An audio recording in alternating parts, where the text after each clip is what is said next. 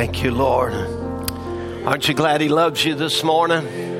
I'm so glad to know a God who cares, understands our situations, our problems, whatever it is. He's with us in our joys and our great times of happiness. He's with us in our sadness and our tragedies that comes in life's way. He never leaves us or forsakes us. Amen. He says, I'll be with you, even in you, to the end of the world. We're right here in the end time where the Word of God is being fulfilled and things that are happening that is just swiftly taking place. And I'm glad to be a part of this end time plan and what God is doing in this hour. Amen. Maybe you've got a need in your heart and life today and you just reach out to Him for a moment. Raise a hand to Him and say, Jesus, don't pass me by. Will you just come to me right now? He knows your need. Father, as we bow before you, what a wonderful Savior that you are. Lord, your mercies that are new every morning and your promises, Lord, that, oh God, actually go from generation to generation. And Father, we thank you, Lord, that here we are in the last generation and you're here with us. We are here in this last day, the Laodicean church age, and the end time prophecies are all being fulfilled. We thank you, Lord, that your promises are true to us. Oh God, and that you're here present, Lord, the present help in our time of trouble. Lord, as I said, a God is with us in our times of joys, our times of happiness, a God that is with us in our times of sadness. Lord, no matter what life's journey throws us, you're there. You're there, helping us, Lord, with every step of the way. And Lord, the hands went up over this building, representing needs that were there, Lord. You can cause me to minister to souls, to the hearts and lives of men and women today. I'm praying, Lord, that you'll bring a deliverance to your children. Now, Father, I can only do so much. I can read the scripture and I can begin to speak about things that you've laid on my heart. But unless you anoint it, Lord, it's just words. But Lord, if it's when you anoint it, then it becomes the words that you speak. And they become spirit and they are life. And I pray, oh God, today that the Holy Spirit will move out and the power of the Holy Ghost, you'll do a work of grace in this church today that we'll be able to know, Lord, the presence of God is here. In Jesus' name, amen. Amen. Reach out and touch the Lord as He passes by. Reach out and touch the Lord as He passes by. You will find He's not too busy. Aren't you glad to know that kind of God? And He can hear your heart's cry. He's passing by this moment, your needs to supply. Just reach out and touch the Lord as He goes by. One more time now. Reach out and touch the Lord as He passes by. You will find. I'm glad that He's the God that can be touched with the feelings of our infirmity. Amen. That He'll hear our heart's cry. He'll speak to us. He'll reveal Himself as the abundant God, more than able and more than enough. Reach out and touch the Lord as He goes by. Praise the Lord. Amen. Good to have you in the house of the Lord today. And we want to thank you for being here and being a part of this service with us. Last Sunday we were not here because of the Easter camp that we had down in Dry Creek, Louisiana, using the Dry Creek Baptist campground there. But I tell you, the creek wasn't dry. We had plenty of water.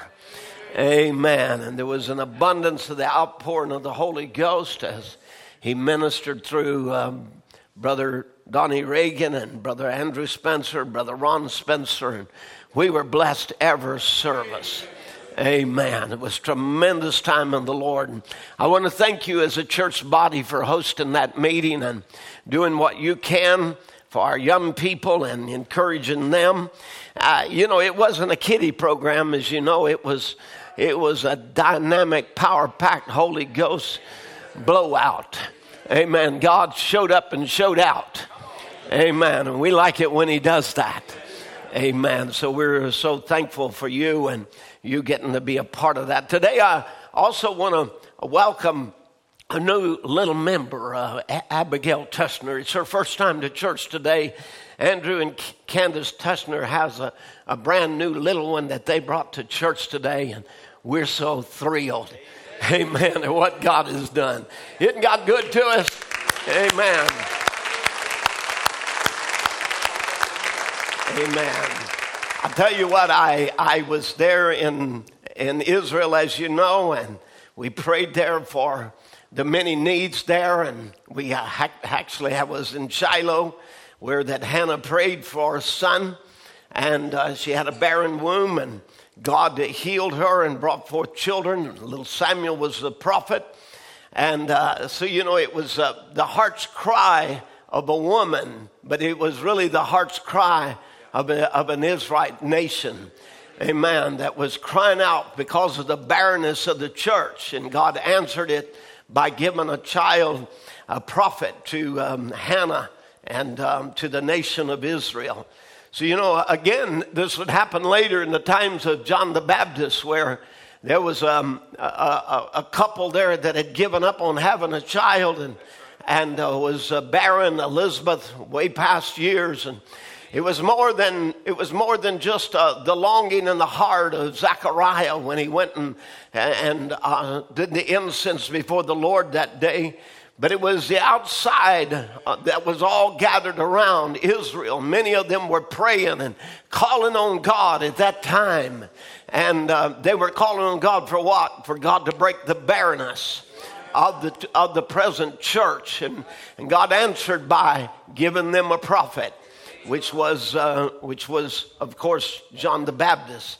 And of course, then he would introduce Jesus Christ, the Messiah. So he wound up being the greatest of all prophets. So, again, I think that when Zion travails, she brings forth children. And when we travail, of course, we're looking for God to bring forth life to a barren church, to bring forth life to a barren hearts that needs Jesus, that we can't do without him. I want you to turn with me to Genesis chapter 17 and verse 1. We're going to read there this morning as we claim every redemptive promise to be ours and confess them to be true for us. So Genesis 17 verse 1, we've been laboring on this scripture, and I have more things that I feel to bring out, and I may be a little bit redundant on a few things, but that's okay. We will just lay it out again and again for you just to consider, and maybe it'll strike home in your heart. Genesis 17 verse 1, and when Abram was 90 years old and 9, the Lord appeared to Abram and said unto him, I am the Almighty God. And we know that is El Shaddai. Walk before me and be thou perfect. And I will make my covenant between me and thee, and will multiply thee exceedingly. And Abram fell on his face, and God talked with him, saying. So may God bless you as you take your seats now. And we're going to be speaking on El Shaddai, the baptism of the Holy Ghost. We have been taking Abraham through his journey, and we see where God led him through justification and the divine call of God, and then the sanctification, the blood altar. But now we come to a very wonderful experience where God is revealing himself to them in a very particular way as El Shaddai, which is the breasted God. And of course, that represents the God who has the supply for the Old and the New Testament, for every divine promise of God, or we could actually say for healing and salvation, because it is both in the atonement that he was wounded for our transgressions, that's for our sins, and he took the stripes for our iniquity, that again is redemption for the soul, but then by his stripes we are healed, which is salvation for the body, or healing for the body. Now, so again, here Abraham meets God at 99 years old, and he is asked to believe the impossible. Now, it is only by the Holy Ghost that you can believe the impossible. It is this experience that with the supernatural that allows you to truly believe God for everything that he promised. And so let me just share with you this quotation that no matter how polished you are, if you try to place the days of miracles in the past, and there's no such a thing and explain it away, there's only one word for you, brother, you're an unbeliever. So again, to make a believer out of us, it takes a new birth. And to be born again of the Spirit of God brings us into that new birth. Now, in this scripture here, God begins telling Abram, I am making a covenant with you, and I will multiply you exceedingly. And at this, Abram falls on his face. Now, I just kind of view this as I look at it for a moment, that Abram begins to hear God speak to him, and he falls prostrate before him, and he's ready to be blessed. He is ready to receive that blessing from God and hear what he has to say. And God is saying, I'm giving you my pledge, and I'm making a covenant with you, and this is what I do. And when God makes a pledge, all of heaven is behind it. This is why in Revelation 10, when it comes to our day, that mighty angel descends from heaven and he begins to unlock things that are written in the scripture, but he lifts up his hands toward him that liveth forever and ever, saying, making a pledge or an oath that I'm going to accomplish this, and all heaven is behind this promise. So when God gives a covenant with you, he is saying all of heaven is behind this promise. He gives you the Holy Ghost, then he places all heaven behind you. Amen. They are everyone in support of you. Every angel, everything is at your disposal to accomplish what God has ordained you to do in this covenant. Now, Abram falls on his face to receive this blessing. And he's hearing these words. And you can imagine as he's hearing them, thou shalt be a father of many nations.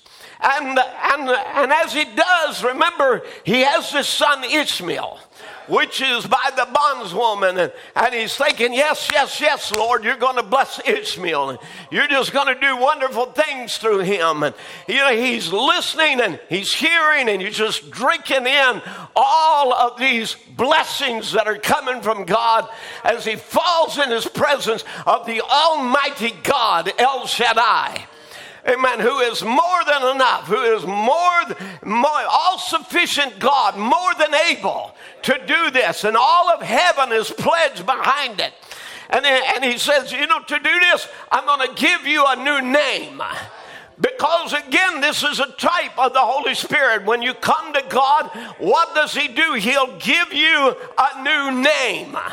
Your name will no longer be identified with your past, with your sins. You'll no longer be that drunkard on the street, or that dopehead down the road, or you'll no longer be that prostitute on the street, or that sinner that is there. You become the redeemed. You become born again. Amen. And when you are born again, he is your father, and he has a right to name you. Amen. And he said, neither will your name be called Abram. That name there was associated with your first birth, but I'm going to give you a new name, and that new name is going to be associated with your new birth. And that new birth is the name I'm going to give you. You've been called a good name. You know, you got a good name when you was a kid. And you were called Exalted Father. And that was a good name. But no more. I'm expanding your name. I'm going to put a letter of my own name within your name, because I am signifying this is how I'm going to do it. Abram, you are 99 years old. You cannot do what I'm going to tell you to do. It is impossible for you to fulfill this. So I am coming down into you to enable you to do it. You see, that's the only way you can ever overcome.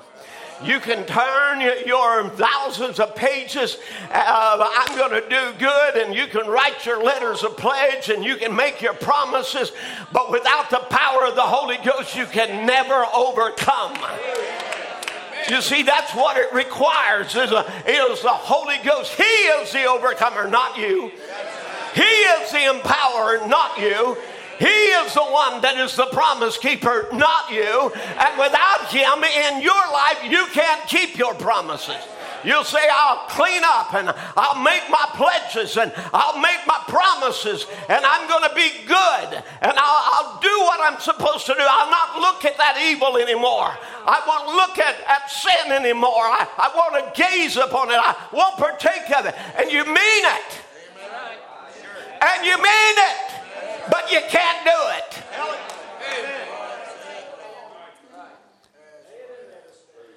You'll get right back down and fall right again.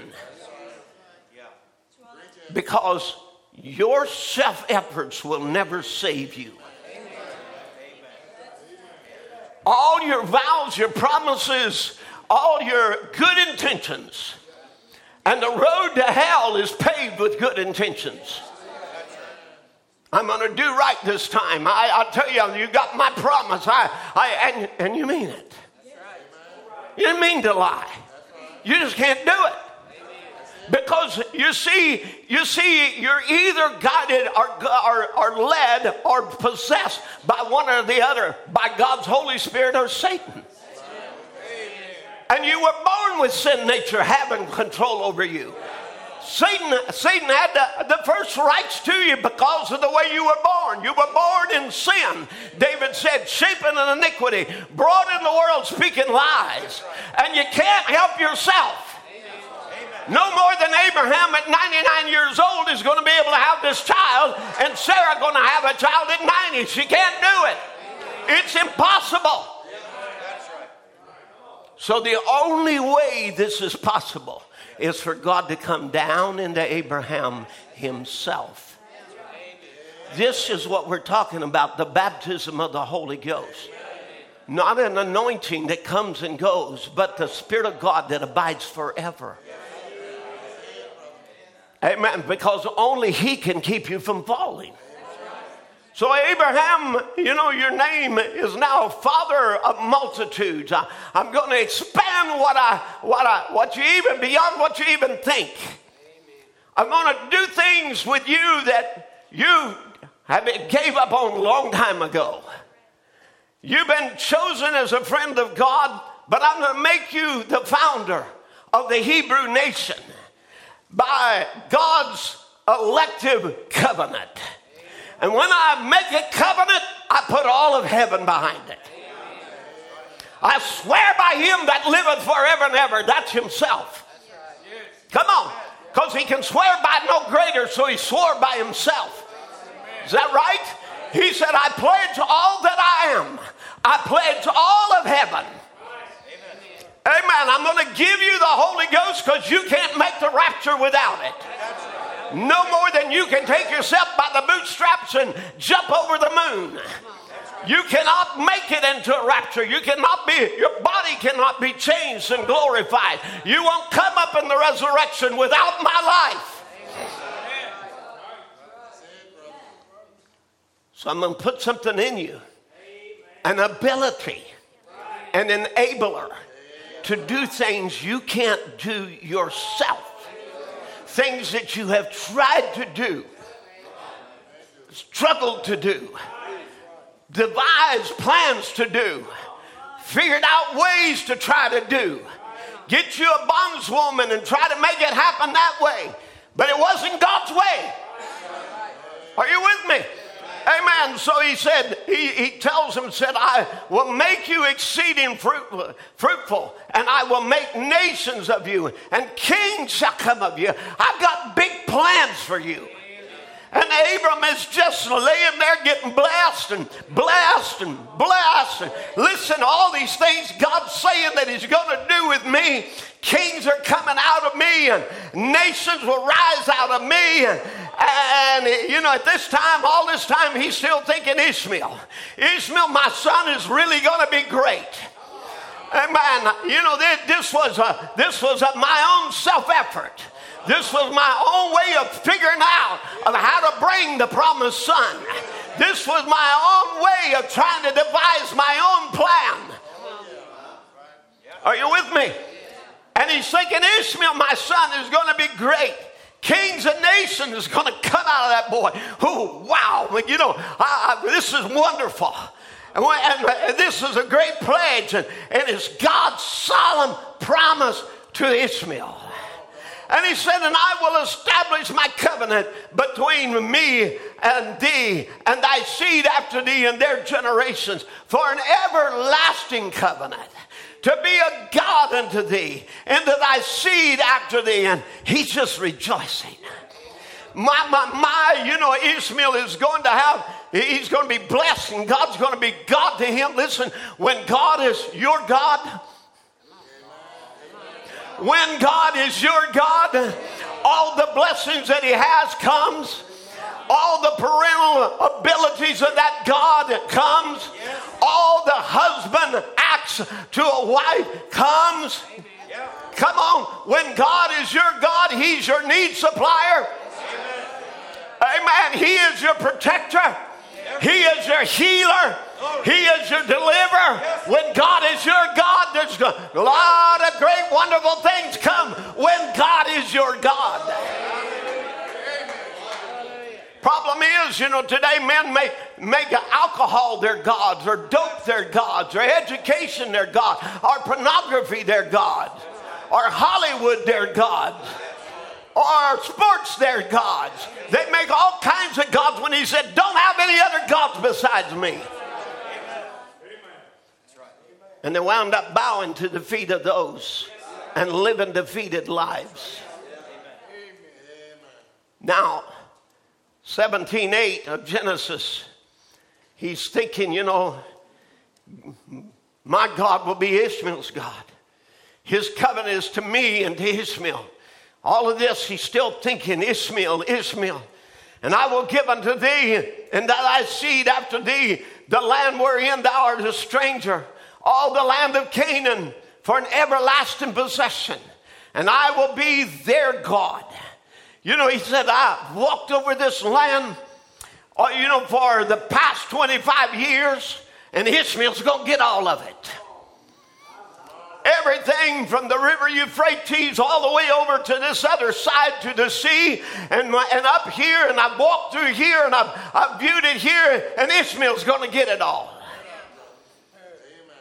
Verse 10, this is my covenant. Now he begins to tell him what part you're going to keep. This is my covenant which he shall keep between me and you and thy seed after thee. Every man child among you shall be circumcised. And ye shall circumcise the flesh of your foreskin. And it shall be a token, that's a sign, of the covenant between me and thee. Wait a minute. There's something I've got to do? Yep. There's going to have to be the cutting off of the flesh. Come on. In the secret heart. In the secret place. Amen. There's going to be the cutting off of the flesh. The world's got to be cut off. Sin's got to be cut off. Amen. This is a cutting off of your own self-will. your own desires, your own ways, every sin or whatever you want to name it, everything is going to die.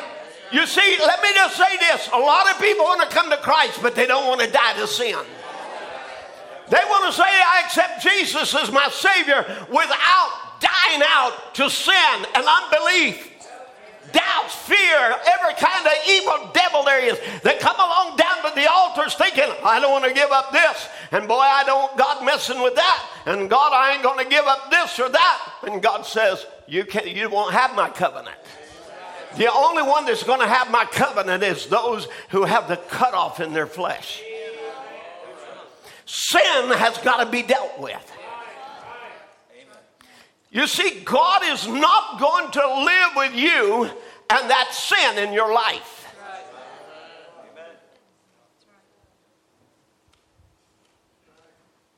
You must circumcise. And this circumcision, this sign that the world has been cut off, is going to be a sign or a token between me and you. It is the sign of the covenant. Amen. Now you say, I'm in covenant with God, Brother Jim, hallelujah, and still pornography?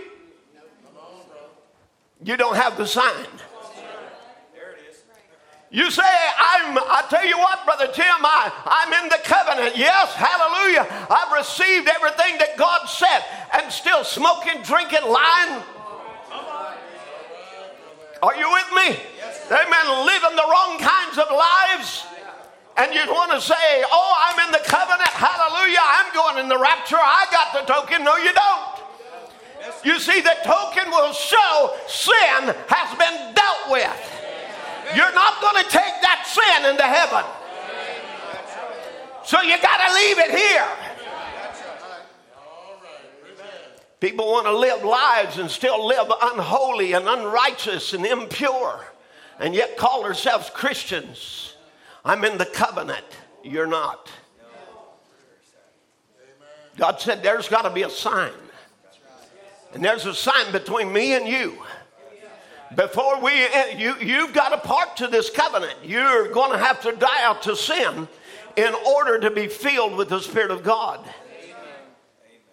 Amen. Now, so every seed must have this token. Every male child must be circumcised. Where? In the secret place. Flesh must be removed as a sign that the world is cut off and you belong to God. This is required of every believer, not just preachers, not just song leaders, not just deacons. Well, deacons should have this kind of qualification, and a bishop should have this kind of qualification. Those are simply qualifications of a Christian. And you choose your leaders from these kind of men. Amen. God expects a holy walk. God expects a holy life. You cannot continue on in sin and unbelief. You must have a cutting off of the world. How do I do that? Through dying out. Amen. No, there's just no dry-eyed confession going to do it. It's going to be where you surrender all. Where you lay there and let him cut off in the secret parts of your heart. Because our circumcision is in the heart. Yes, sir. That's right. You see, this is the problem. Is the heart still sinning? Yes. Oh, with your hands you might be smoking a cigarette, but it's your heart that's doing the sinning. With your eyes you may be looking at porn or evil movies or whatever else, but it's your heart that's doing the sinning. You are wicked in your heart. And the heart has to be changed. But there's good news for you. The message of Malachi 4 is the only message that will turn the heart.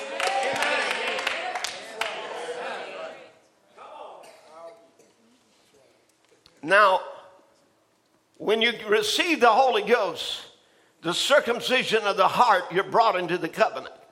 Until then, you may be a church member, but you're not in the covenant. Until then, you may belong to the society of this church, and you may belong to, associate with the Golden Oldies or with the, what other group they call it, the teen kids or the whatevers. You may be associated with them. You may say, well, I don't fit in with any of them, but if you're born of the body, you fit in. There's times I don't feel like I fit with Golden Oldies either. Amen. Hallelujah. Amen. I feel like I'm a young man. Especially you get under the anointing, something happens, something takes over. Amen. But when you receive the Holy Ghost, the circumcision of the heart, you're brought into the covenant. The world is cut off and sin is left behind. God doesn't work in the hidden part. The secret part of a man's life is when God gives you, when that sin is cut off in the secret part of your life, that's when God gives you a new name. Amen. Look over here in Revelation 2:17. He that hath an ear, let him hear what the Spirit saith to the churches, to him that overcometh. Watch now, once you have this victory in your life, that the sin and the world is cut off, and you enter into covenant with God, he said, I will give you to eat of the hidden manna, and will give him a white stone, and stone is a revelation, so it's a pure revelation. And in that stone, in that revelation, a new name written, which no man knoweth, saving he that receiveth it. You know what? That means nobody can give you the Holy Ghost. Nobody can take the Holy Ghost from you. He gives you a white stone, a revelation of who God is. And when you get a revelation of who God is, he reveals to you who you are. Your name is not your first name. Your name is the name I give you. You are now an overcomer. You are now blessed. You are now mine. There's all kinds of descriptions to your name. He gives you a new name that only you know. So, Brother Tim, do I have the Holy Ghost? Well, I have to look and watch and waiting for some fruits. But you know the day it happened to you. I may have to wait for 6 months to see the fruits of it. See it completely and see how your life is living. Wait until your tree starts putting forth some fruit. So I see the leaves. Well, that looks like a Holy Ghost Christian. I see the fruit. Well, that appears to be a Holy Ghost Christian. But you know. You see, this getting the Holy Ghost and don't know it is not a Bible doctrine. Amen. At that day you will know that I'm in the Father and the Father in me and I in you. It is something you don't guess about. It's something he reveals to you, and he gives you a new name. Remember Jacob, when he wrestled it out with God, what happened with him? Amen. He got a new name. Your name is Jacob. You've been a supplanter and a cheater all your life, but that's not your name now. I'm giving you a new name. You are prince with God, and you have prevailed. Amen. Hallelujah. For you have wrestled with God and prevailed. This is exactly about the baptism of the Holy Ghost. You've got to wrestle with God and prevail. You can't just knock a little timidly and quit and walk off. You wrestle it out. Amen. Until God says, okay, I'll give it to you. But I wasn't going to give it to you till you dealt with that sin. I wasn't. Come on now. There was an old camp meeting one time, and a man came down to the altar, and he was praying, and the preacher was preaching, God is everywhere, God is everywhere, God's in your heart, God's in your pocket, God. And he says, oh God, just don't get in my pocket where my backer is. That's the problem with people. They want God, but they don't want him to get in where they have exalted sin. Now, so again, he that hath an ear, to him that overcometh, he that is victorious. You that have, once you have this victory in your life and the sin of the world is cut off and you enter into covenant with God, then I'll give you to eat of hidden manna. I'll tell you, wow, wow, wow, wow, wow, wow, wow. Hidden manna. Can you imagine this? Food that was hidden. Do you know what? That God's done that for our age? He gave us food that was hidden. Hidden from other ages, but left to this time. Where would he hide it in the Bible? Where would he hide manna in the Bible? In the holiest of holies. You see, on the outside, they gathered the manna, and it would grow old and it would stink before morning. It would grow wiggletails or worms or maggots in it, and it would stink before morning. He said, don't you got to have a fresh, new experience every day, right? You got to be continuing on and on. This manna's falling every day. But he said, I tell you what, I got something better. I got something better. I'm going to take this manna and I'm going to move it into the hidden place. It's going to be in the holiest of holies. And that holiest of holies types the baptism of the Holy Ghost. Is somebody with me? Amen. And I'm going to put it there in this under the Shekinah glory, and that manna will never get old.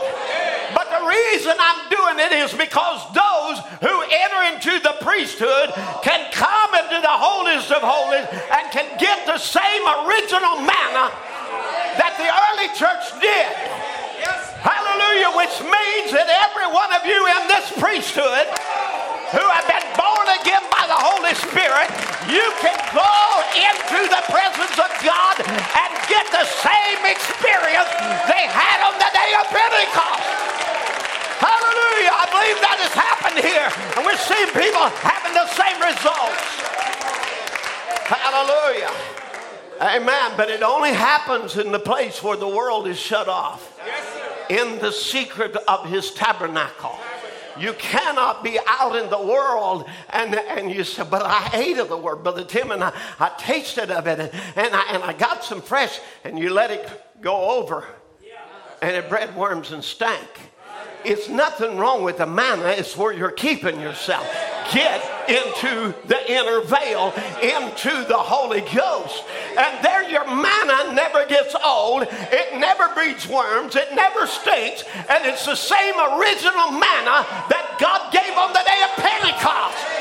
Hallelujah. Which means that our children and our children's children can have the same experience with God, amen, that they had in the book of Acts. That here in this generation, there can be again a book of Acts church because of the night they're eating and the presence that they have come into. Now, so again, God did this so every child of God could have a taste of the original manna that was poured out on the day of Pentecost. Oh my, so there again, this is so important for us to understand exactly what this is, the hidden manna. I'll give you a hidden manna, and I'll give you a new name. I'm going to put it in it'll be revealed to you. See, it's a stone, so it's a revelation. It's something revealed personally to you. That's what it is. It's Christ. That's what Brother Branham was telling us in the Christ the Mystery. He said it's Christ being revealed personally to you. He said, why are you hungering? Why are you thirsting? It's the Father trying to reveal this great mystery of the new birth to you, but you let so many things of the world keep you from it. You let your husband, your wife, your job, your this, your that, and the business of life that keeps you from it. You're going to have to put everything that you have into it. Amen. Amen. You know, if you're a young boy, you're going to have to want the Holy Ghost more than a new bike. That's probably out of date today. So more than a new iPhone. More than some desire. You name it. Certainly more than your Xbox. What is in the world is wrong? What kind of generation or young men are we raising that's all they can do is this? There's no prayer life. There's no listening to tapes. There's no hunger for the word. I'll tell you what, you're on the outside the court. Get in.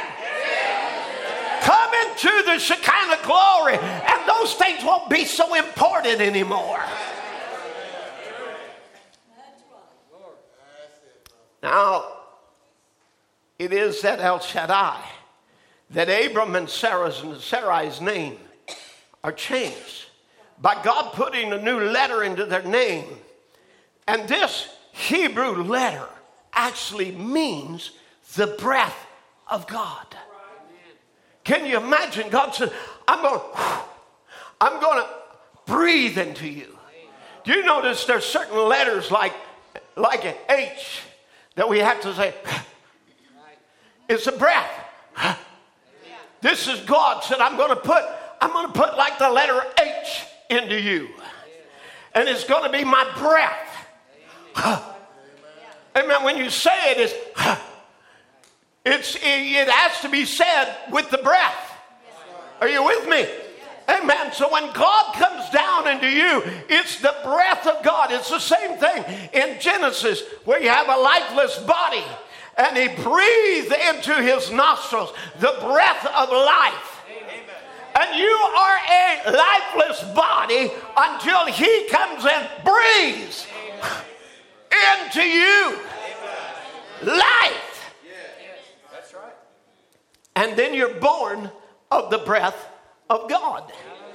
So, Brother Tim, I want scripture for that. Well, remember there when the disciples were all gathered and before his ascension and he breathes upon them. He breathes on them. Receive you the Holy Ghost, he says. Well, on the day of Pentecost, that breath had become a rushing mighty wind. Hallelujah. And it filled all of them that were sitting in the house. And God came down and birthed 120. Oh my. Do you realize for the first time, sin-born men actually possess the life of God? Not a spirit that came and abode and lifted and abode and lifted and they sin and Moses gets mad and angry and he comes and it goes, but I'll abide with you forever.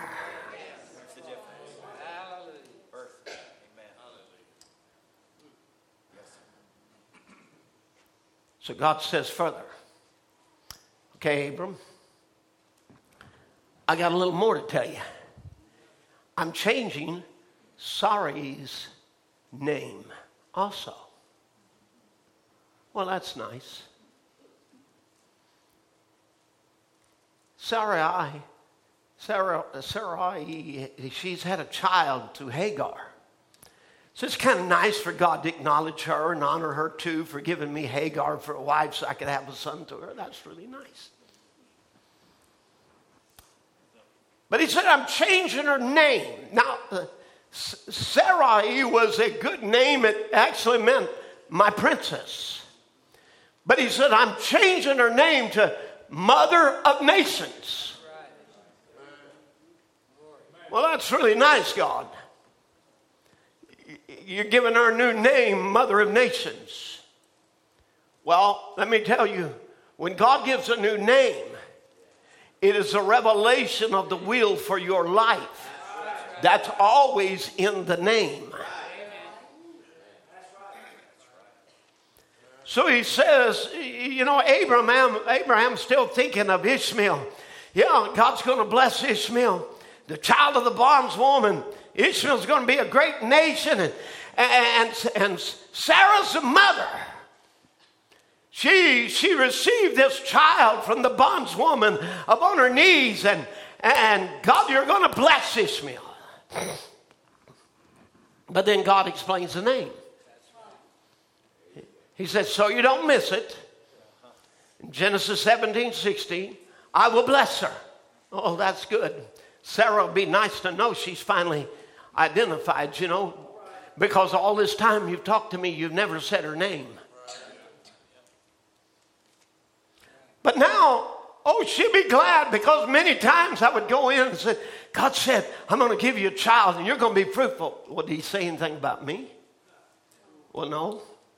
No, but we're going to have a child, Sarah. We're going to have a... And finally, she just finally figures it ain't going to be her. You know, we have a whole church, an old woman, that has given up on the coming of the Lord. Well, that's as slow as the second coming of Christ they scorn. That's blasphemy in my point of view. But anyway, you know, I'll bless her. And I'll give thee a son also of her. What? Wait a minute, God. I've been able to follow you all this time and believe you all this time. You know, she will be a mother of nations, and the kings of people shall be after her. This is going to be after Sarah's son that she's going to have. Well, wait a minute, God. I mean, I've been following this all along. Yeah, I'm going to bless her. You see, because if the church can overcome, she'll stop saying, I'm Methodist and Baptist and Presbyterian. When she can overcome her creeds in the world that's brought her in there, she'll come back to being the bride of Jesus Christ. Miss Jesus Christ. And at first, Abram says, God, this is just too hard to believe.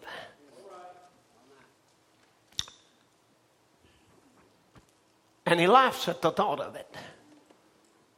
He actually laughs at the thought of it. And he says, he fell on his face and laughed and said in his heart, shall a child be born unto him that's 100 years old? And shall Sarah, that is 90 years old, bear? God, this is impossible. But you see, when you get the Holy Ghost, then you can start believing for the impossible. You can even believe for a resurrection.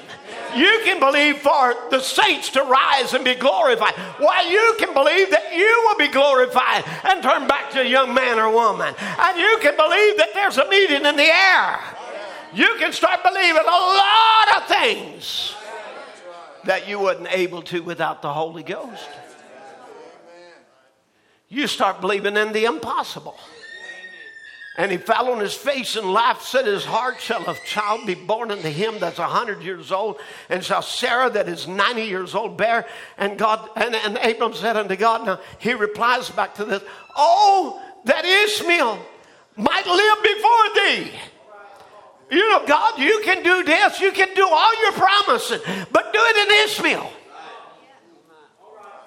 You know, I don't quite have the faith for all of this. But when the Holy Ghost comes,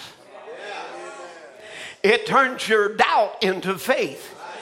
You see, it's like this. It's like a magnet on the inside of you. You notice there's two poles. And one side pushes and the other side pulls. So, you know, when you have this magnet, you were born with the magnet of your heart turned toward sin. So you are automatically pulled to sin. Brother Branham said, if you take a child, don't teach him right or wrong. And he said, he'll be pulled automatically to worldly music, worldly things. He'll be pulled automatically that way. So think of that. That's the way you were. Yet that pull of your heart was pulled towards sin. And guess what? You resisted God. Some of you are sitting in this building today because your parents are your schoolmaster to lead you to Christ. And so they have forced you to come to church because they know that's the right thing for you to do. But you see, you resisted all the way. You don't want to get up in the morning and you don't want to get dressed and you can't wait till it's over with. That's because the pole of your heart is turned towards sin.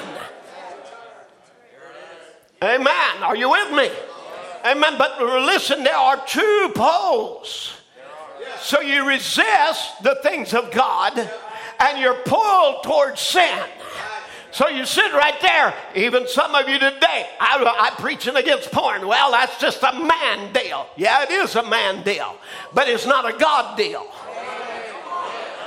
And when you're born again, you're not born another man. You're born a son of God.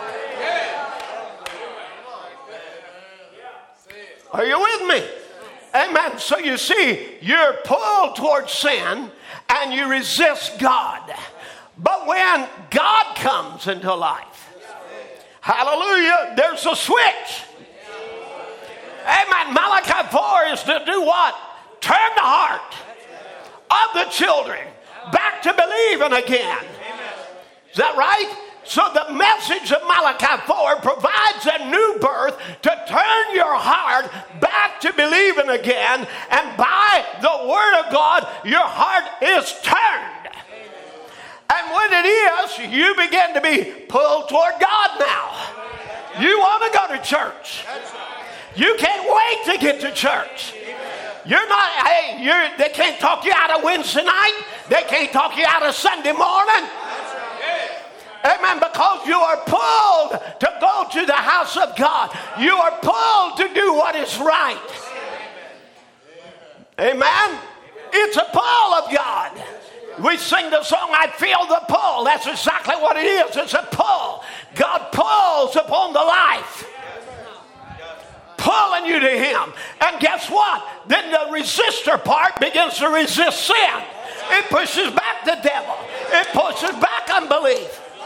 It pushes back dirty habits. Why? Because the heart is turned. So the new birth causes you to be born with your poles turned to God and resist the devil. Now, oh, that Ishmael might live before thee. And God says, verse 19, Sarah, thy wife, shall bear thee a son, indeed. That's true. It is absolutely the truth. She's going to have a child. And thou shalt call his name Isaac. And I will establish my covenant with him for everlasting covenant and with his seed after him. Now, I'm going to tell you, you're going to have this son and he's going to be born of the supernatural. Because you in your own self cannot produce this. And in all your self-efforts, you can't save yourself. So he says, I'm going to establish my covenant with Isaac for everlasting covenant with his seed after him, and as for Ishmael, I have heard thee. Behold, I will bless him. I will make him fruitful. I will multiply him exceedingly. 12 princes shall he beget. And I will make him a great nation. But my covenant will I establish with Isaac, which Sarah shall bear unto thee at this set time in the next year. And he left off talking with him, and God went up from Abraham. So when God finally just flatly said what's going to happen, I'm saying this is what's going to happen, then God don't give him any more room for argument. He just says, I'm going to do it. And he went up from Abraham. We're through talking. Now, without further explanation, God went up. He didn't say how he was going to do this. He just said, I will do it. Sometimes we want all the details. How can Sarah do this? You know, how can a womb which is never born bring forth a child? Why? How can she do it when she couldn't have a child at 16 years old when I married her? How can a womb which is shriveled up bare? How can her breast, how can her weak body ever have a child? How could she possibly have the strength? She's 90 years old, God. So how is she going to give labor to a baby like this? You know, Sarah, she's been past hope. And she, and she had hopes now back in Luther. You know, she had hopes in Wesley. She had hopes finally at Azusa Street. And Azusa Street, she finally just said, I'll have this child and I'll do it by denomination. I'll do it with a bondswoman. I'm going to have a child for you. And certainly this wild son Ishmael was strong and good with the bow. A goodly man, a young, strong young man. You know, one who Abraham loved and wanted to see blessed. But God had other plans.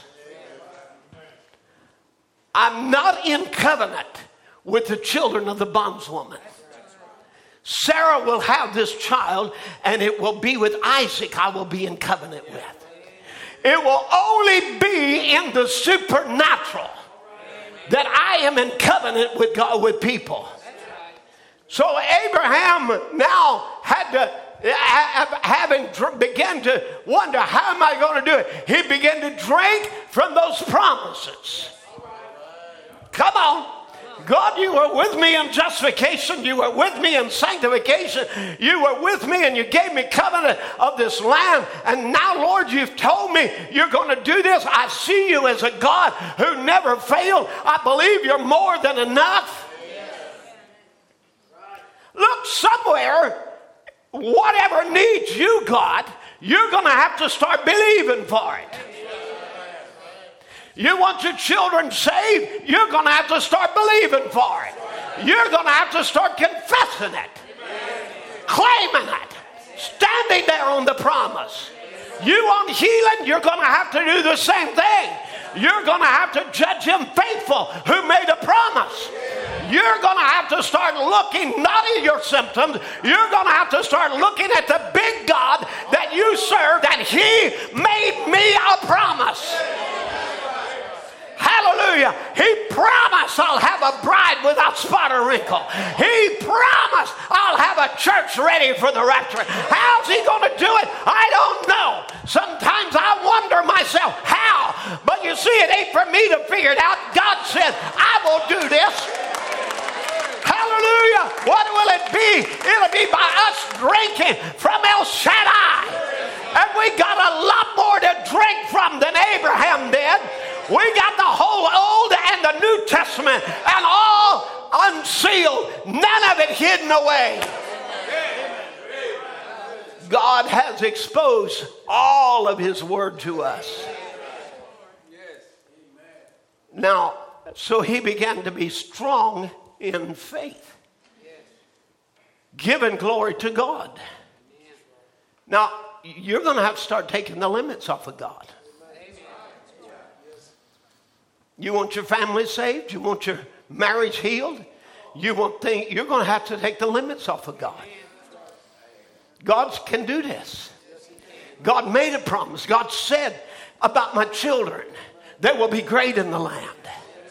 He said about my children, thou and thy house.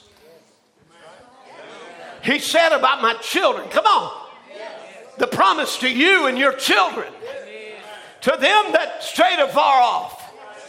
Even as many as the Lord our God shall call. You're going to have to take the scripture and begin to drink from that. Over and over and over and over. It's not one and done. And every time you're drawing strength from the Word by the power of the Holy Ghost. Because the Word is the Holy Ghost. Now, Abraham staggered not at the promise of God. Now, there was things to stagger at. There was things to stagger at.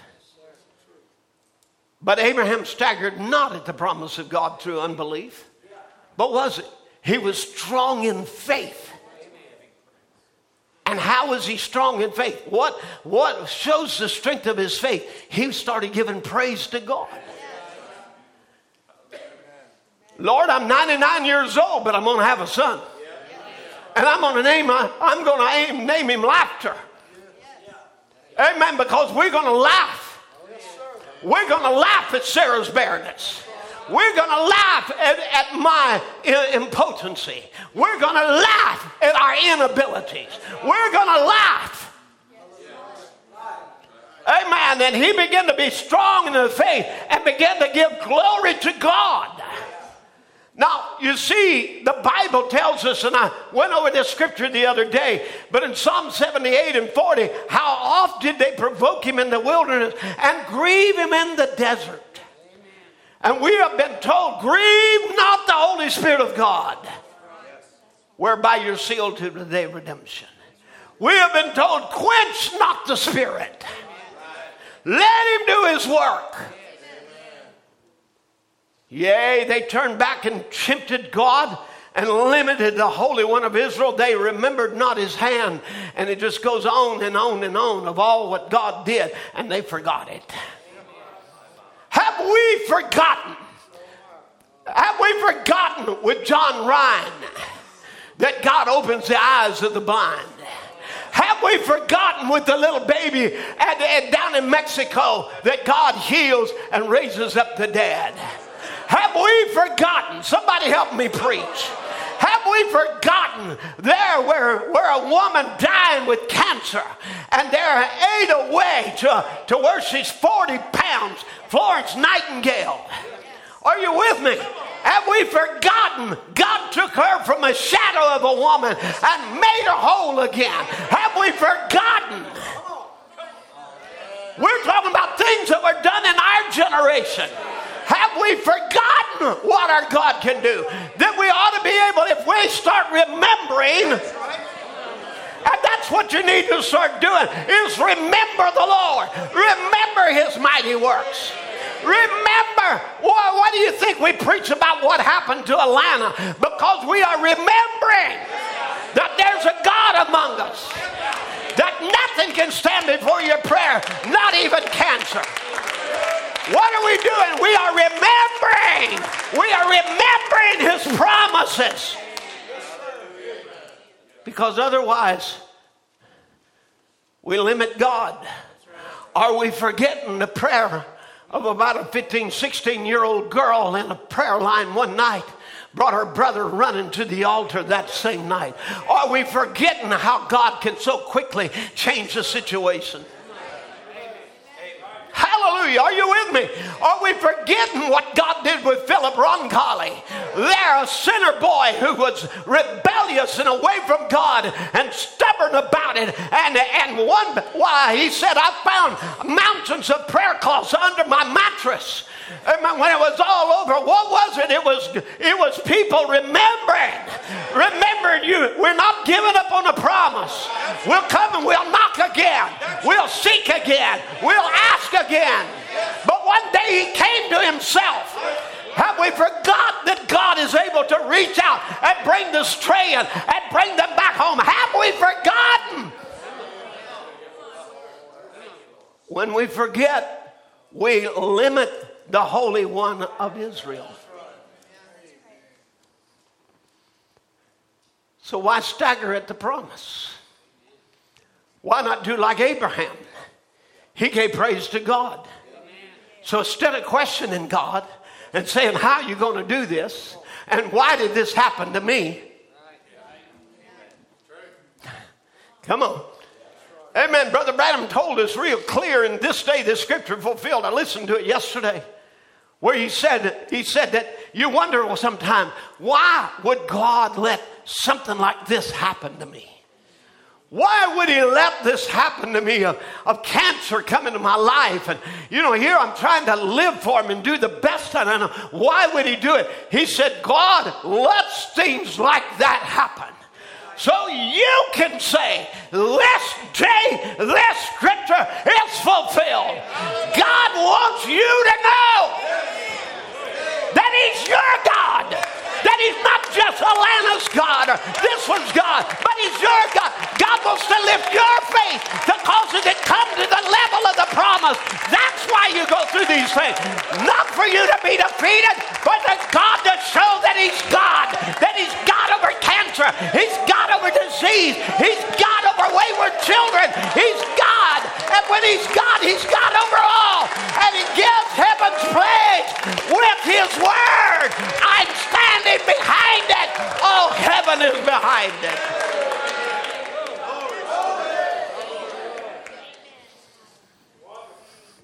But you see, the devil wants to cut off our praise. But when you take a El Shaddai, you drink and shout. You just drink and shout. You just drink, that was good. Glory! Go back to drinking again.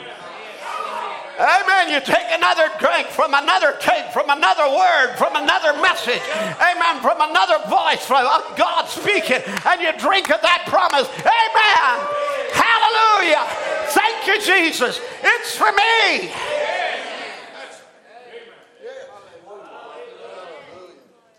But the devil wants to take off our praise. But when we drink of El Shaddai, when you get the Holy Ghost, it brings forth the praise. It makes hallelujahs roll. Well, Brother Tim, I don't think you quite get it. You see, it's the word returning. It's not the Holy Ghost falling. It's the word returning, you see. Oh. Well, you know, to me, this is the day where the word is returned.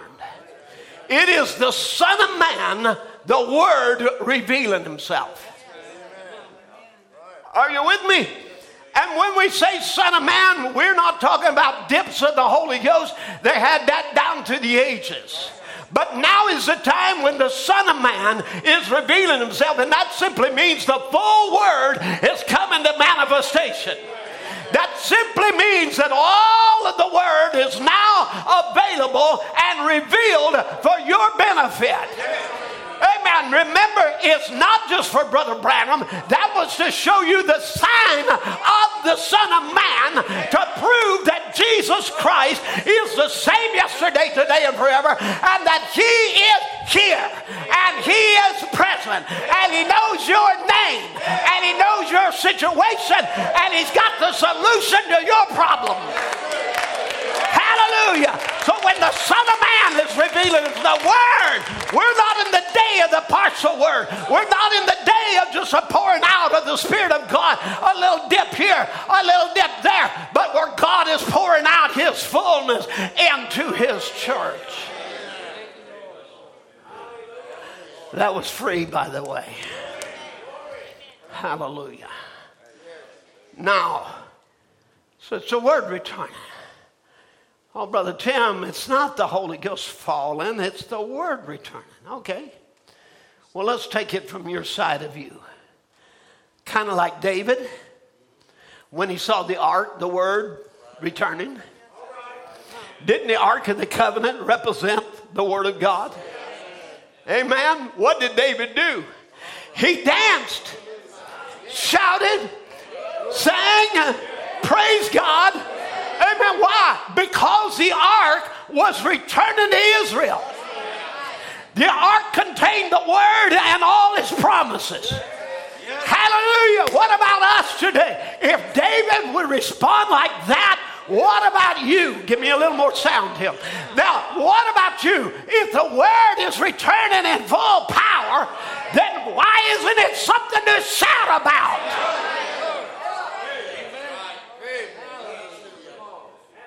I'll tell you why. Because you put it on an old ox cart, the way denominations handled it, and it kills people instead of liberates people. But David took it and put it back on the shoulders of the Levites. Amen. Upon God ordained, God sent preachers. Amen. And what happened? They brought it all the way without death. Because with your ox cart and your old man-made ideas that you learned from the Philistines, what's going to happen? You're going to cause death in the camp. But when the Word is returning, it brings forth a rejoicing. Excuse me just a minute.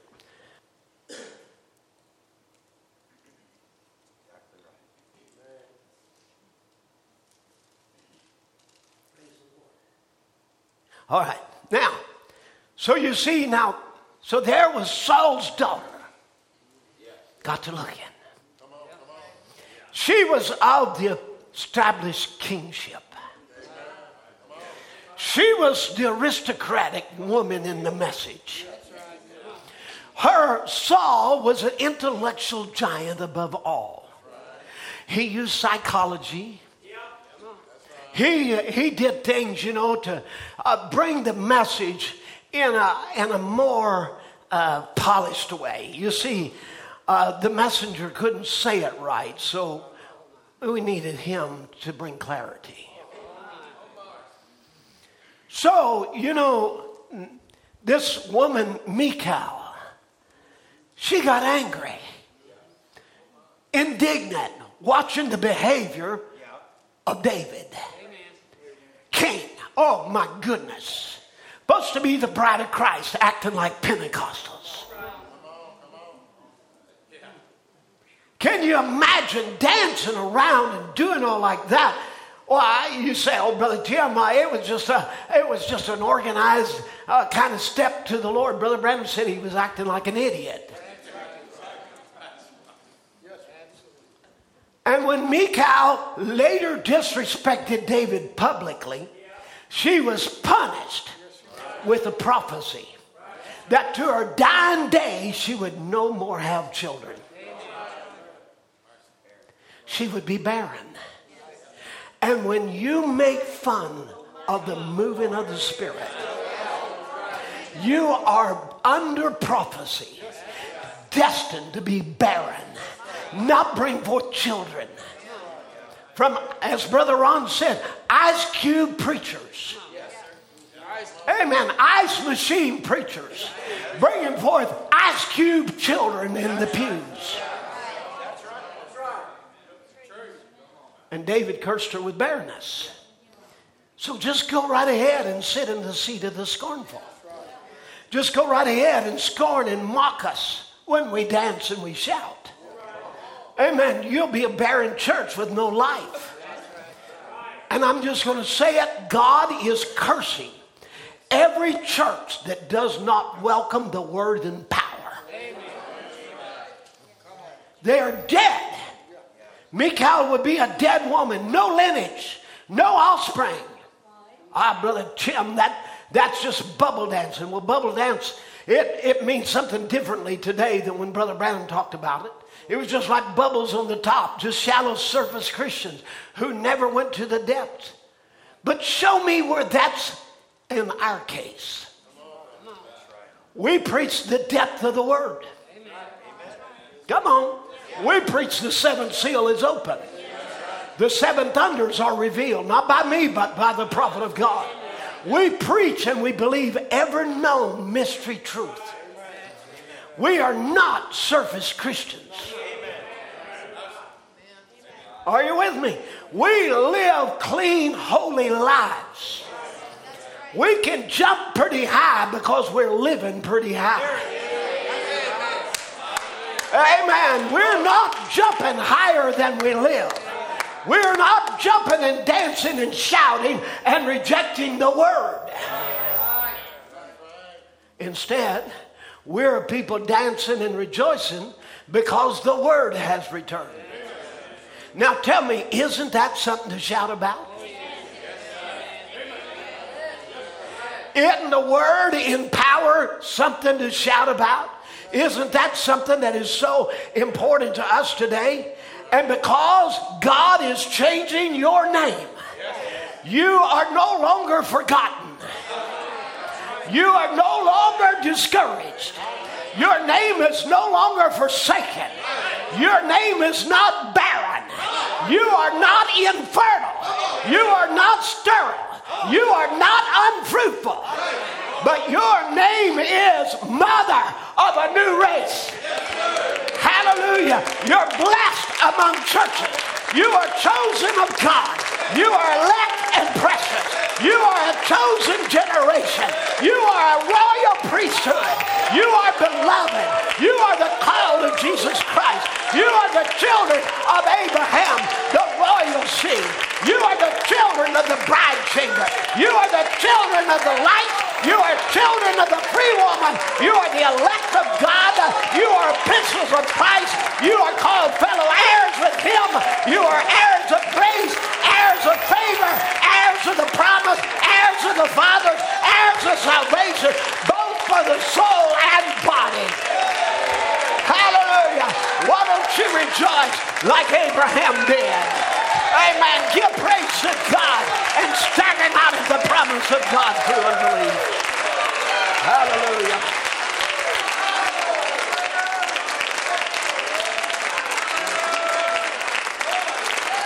Hallelujah. Go ahead and praise His name. Go ahead and glorify the King of Kings. Hallelujah. Praise the name of the Lord. Who the Son has set free is free indeed. Hallelujah. Praise the name of the Lord. Hallelujah. Let's sing that holy, holy, holy are you, Lord. Amen. If you desire this power, if you need this Holy Ghost, it's here this morning. Why don't you just come and lay your Isaac on the altar? Amen. Say, Father, I want to die out to everything that I ever was. My own ideas, my own thoughts, my own passion, my own pride. I lay it at your feet and I give it to you. Hallelujah. Let's just worship the Lord. You're welcome to come this morning to receive Him. Holy, holy, holy are you, Lord. Holy, holy, yes, holy are you, Lord. If you need a renewing or refilling, He's here this morning.